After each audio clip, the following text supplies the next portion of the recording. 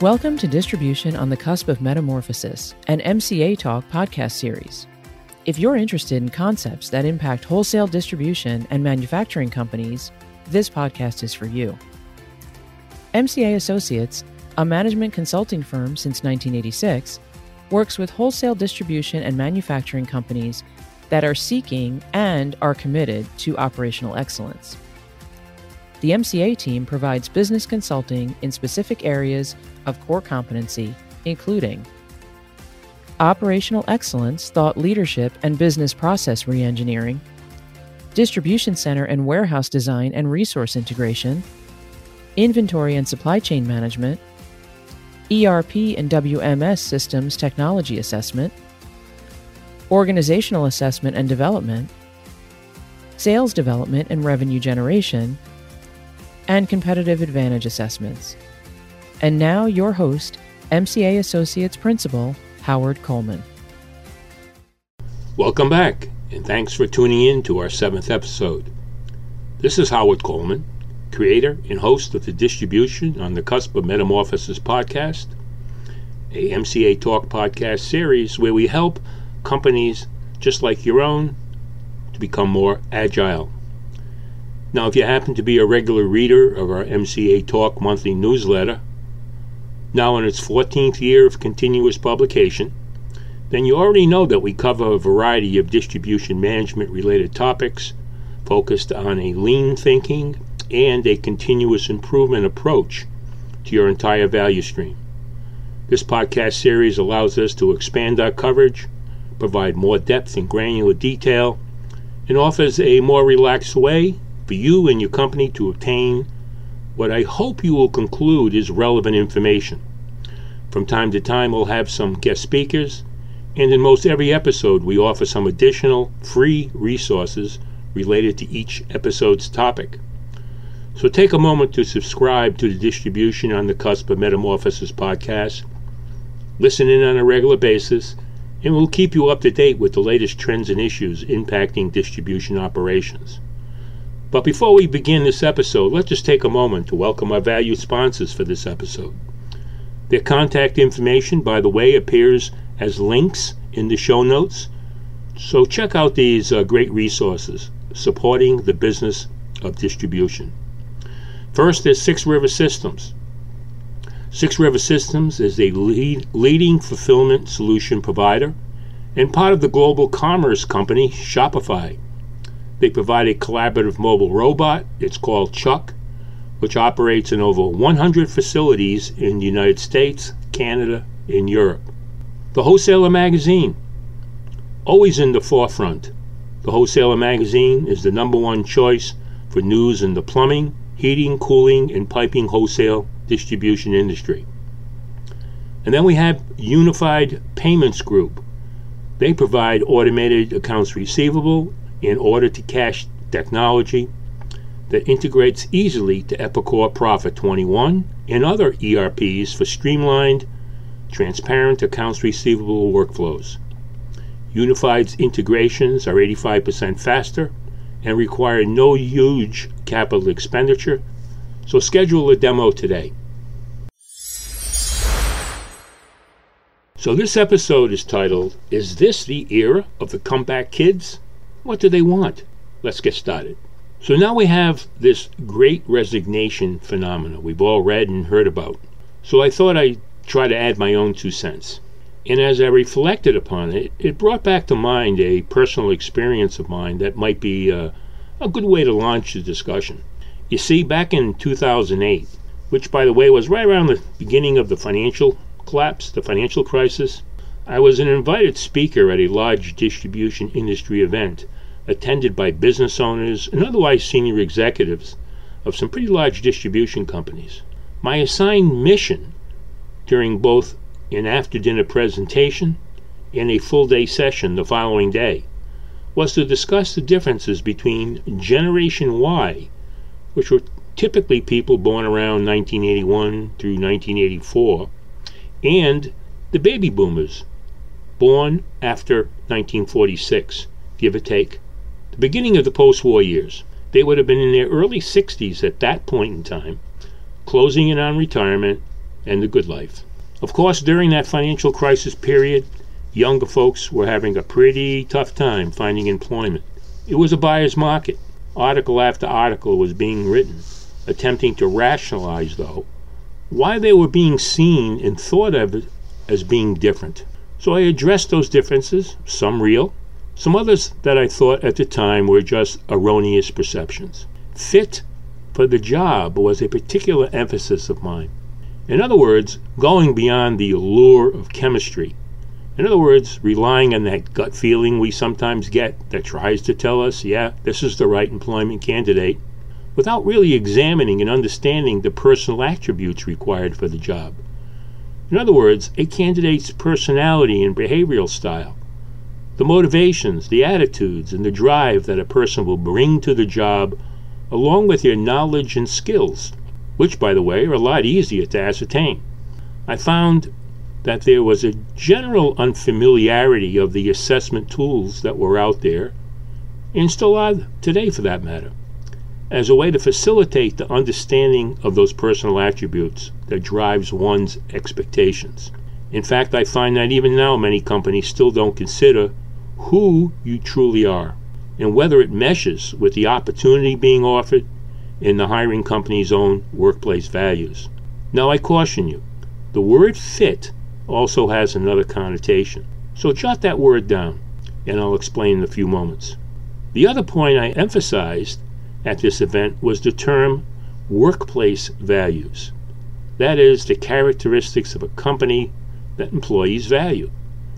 Usually they're somewhat similar among employees of different companies, but they can vary based on sometimes age demographics.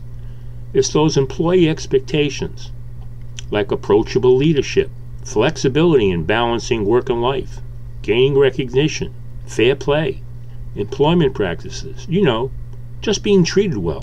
From a company's perspective, it may be those performance values that hiring authorities seek in a candidate. Well, I have to admit, bottom line, what I had to say all landed with a resounding thud. Now, as a speaker, one has to take responsibility for that. You just can't point to an audience of hundreds of people, look each one of them straight in the eye, and then tell them, hey, you just don't get it.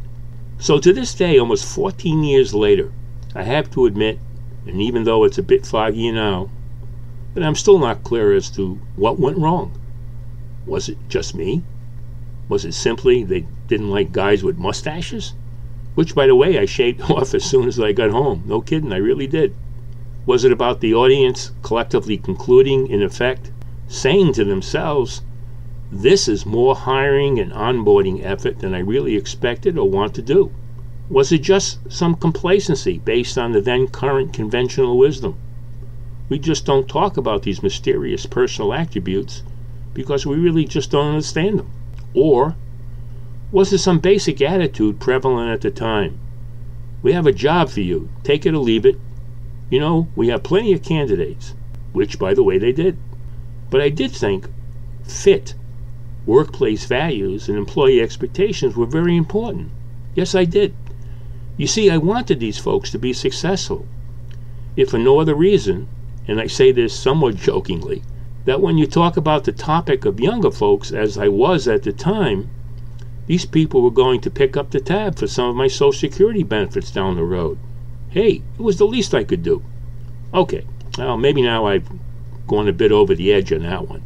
And maybe I've drawn this point out a bit longer than necessary. But boy, our time's changing.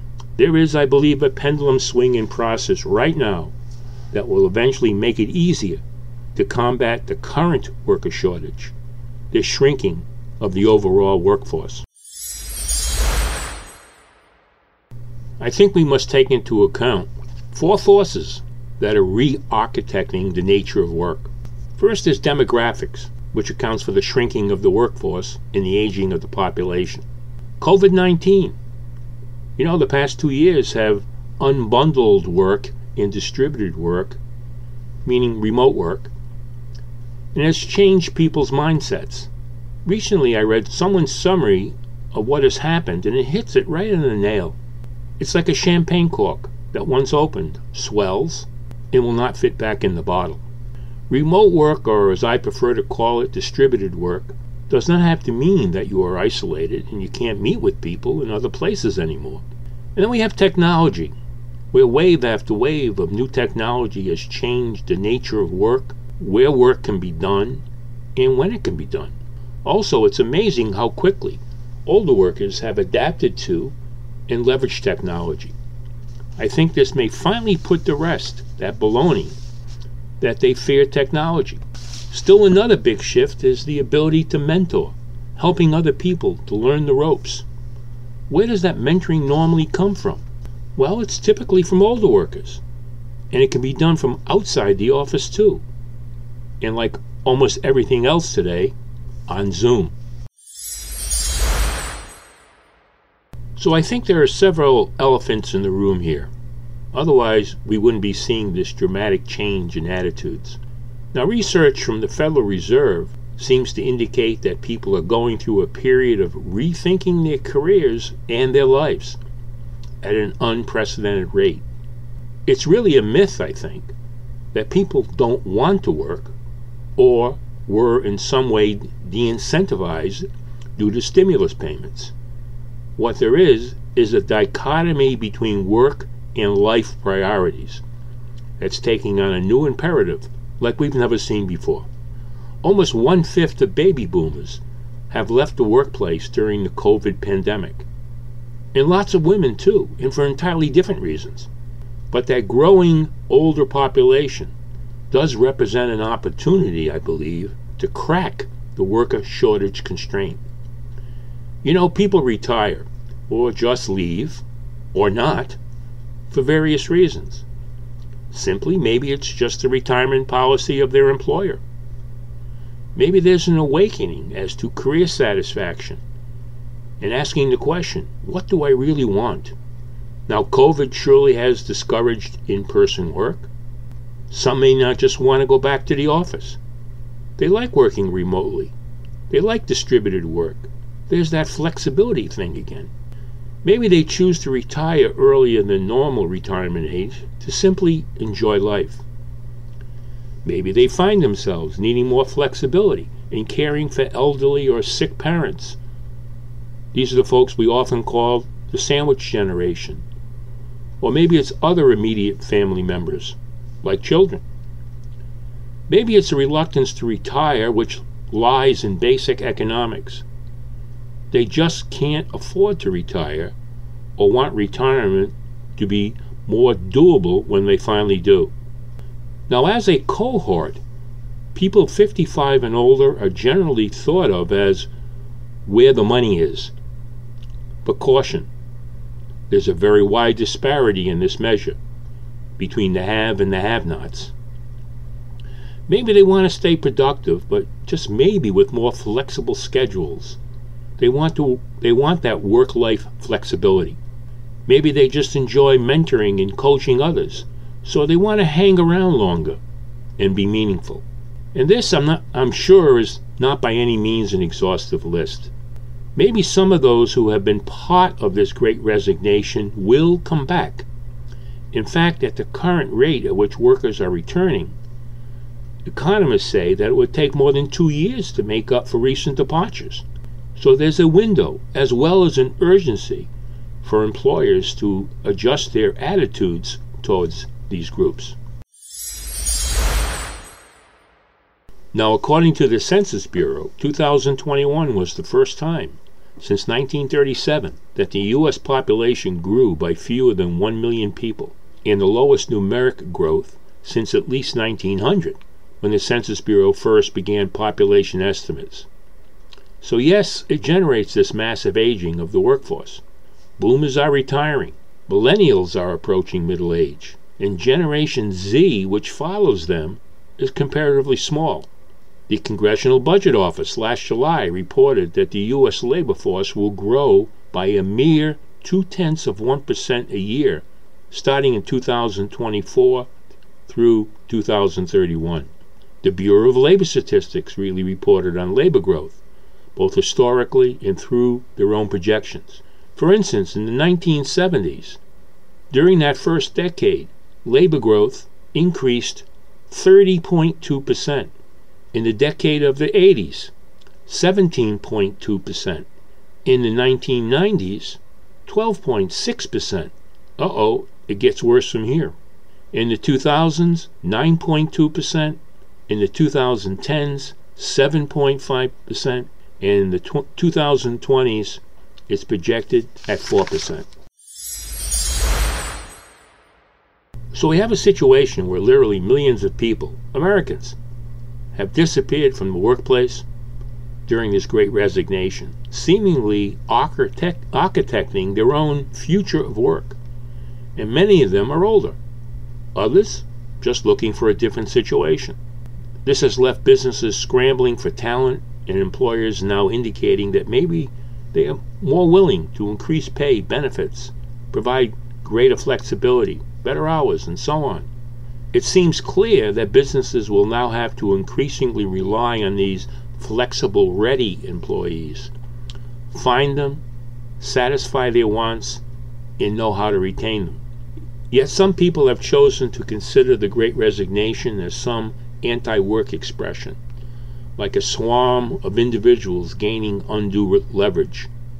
I think it signals that we should not be asking, how do we just get people back to the office, but rather, how do we attract and retain talent by ensuring that work, regardless of where it is done, enables purpose and meaning. You know, for most of us, work is central to our identity. Yet, though work is important, we have other identities and responsibilities, maybe as parent or a caregiver, that makes us who we are and what we wish to pursue. So despite these anti-work screeds, people will need to work for a variety of reasons, including income, but also for identity, community, and meaning. This is not a shift about working or not working, but how work is done at a particular time in an individual's career. There will be more flexibility in how talent will work, but also more flexibility in how companies can interact with that talent. Now, recently a research report entitled Workplace Equality for All, and then in parentheses, unless they're old, conducted by professors at Stanford University and New York University, revealed that while there was less tolerance for any form of sexism or racism in employment, ageism was still relatively widespread. In fact, even for those that supported less racist and sexist views, weirdly, they were more likely to support ageist views, endorsing the idea of succession. That is, in other words, older adults, workers, should just step aside and make way for younger generations. So beyond that element of flexibility and that other ism, ageism, it lurks in hiring and retention. As the authors of the research report I mentioned said, quote, think of how many hiring decisions, firing decisions, promotions, raises, and opportunities are allocated based on fit, where fit is often a loaded word when it comes to age. Frankly, it's often a code word, have nothing to do with knowledge, skills, or personal attributes. So it begs the question, have employment opportunities, hiring, the thinking and practices associated with it fallen behind the reality and urgency of the current employment market? You know, I think we could all agree right now that customers matter. Surely they do. They pay the bills. But shouldn't we also focus on the behaviors and needs of the people who serve them? So I ask, is your business ready for the comeback kids, younger, or whatever their ism, not only just being ready for what we expect may be the next frontier of, let's say, technology? I suggest you consider this transformation as a key success factor and keep these constituencies in mind. Ensure your workplace can take advantage of and leverage their talent. Overall, put more flexibility into the hands of employees. Remember, Not everyone wants to work 40 to 60 hours a week. Don't miss out on such a large portion of the labor pool, a more contingent workforce. Now, some have suggested that the balance of power has shifted to talent and away from companies. My belief is that for the companies willing to adjust their mindsets, they will always be the key drivers of economic growth and creators of jobs. None of this is just some passing fad. It's a new reality. Yes, salary is a significant factor, but there are other things that employees, regardless of age, value also. It's what will make them the comeback kids, and your company the great attraction. So the takeaway? Well, today in a world of unbundled and distributed work, the great resignation, the need for meaning, and a hunger for skill and personal growth remain relevant in these transforming times, even more resonant. So thanks again for listening, and of course, thanks to our sponsors for this episode, Six River Systems, The Wholesaler Magazine, and Unified Payments Group. In fact, if you would like to sponsor our podcast, get in touch with us for details. Sponsorship is available to industry publications and newsletters, service providers, industry associations, and marketing and buying groups. And another reminder to subscribe to the Distribution on the Cusp of Metamorphosis podcast wherever you get your podcasts. You'll receive an automatic notification whenever a new episode is posted. And if you have any questions or comments about anything I've discussed, or maybe just want to tell us what you think of the podcast, please let us know. That surely would be very much appreciated. So with that, so long and stay well.